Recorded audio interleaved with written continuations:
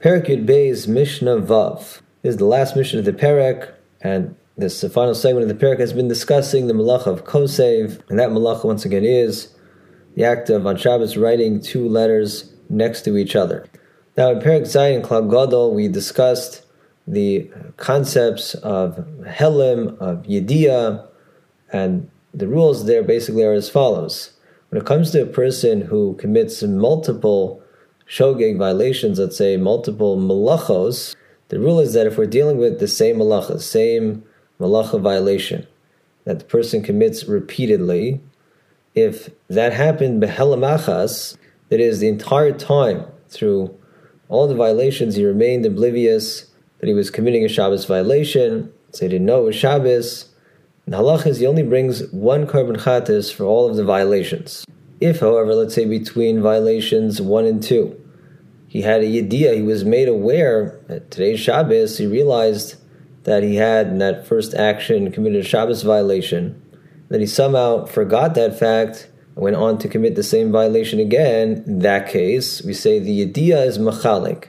The fact that he was made aware, even if temporarily, between the violations, that what he did was a sin, that restarts everything in terms of the korban count, so the next time he commits that same violation, he will have to bring a separate korban chatas for that. This Mishnah considers the question of whether the notion of yediyah being machalik can work in the reverse direction. That is, can it work to exempt a person for korban chatas in a situation where midway in one malacha violation he was made aware of the sinful nature of what he was doing and somehow forgot that and then finished the act? Perhaps the yediyah that occurred midway there is machalik.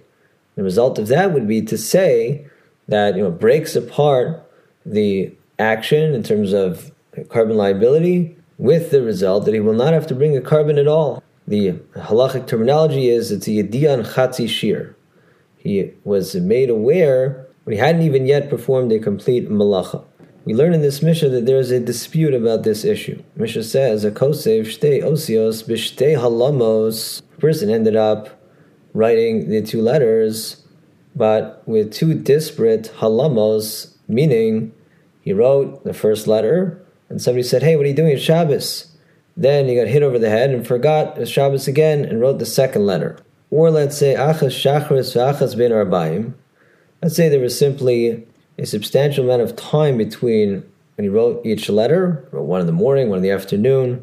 And so here we would make the argument that even if he wasn't actually made aware in between the writings that it was Shabbos, since there was a lot of time, since it was likely that he would have been made aware, halachically we might say it's automatically as if he was made aware, but it amounts to the same thing, which is in middle of the malacha action he was made aware. That issue is, do we say that that event, that temporarily becoming aware in the middle of the malacha, should maybe break apart the malacha to exempt him from any korban liability?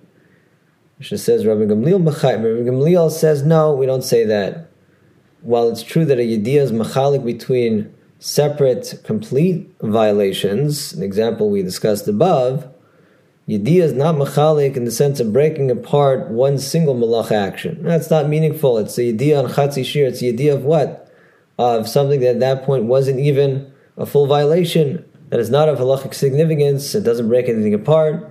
The person will have to bring a korban chatas. However, v'chachamim potrin. The chachamim, so the person is exempt from chatas in this case. The chamer of the opinion that yediyah of chatzi shir, even a yediyah in the middle of action which wasn't a complete violation yet, is meaningful. In fact, that breaks up the violation with the result that we can no longer say that this was a violation that was committed behelamachas, that throughout he was unaware, or at least unaware at all the critical points.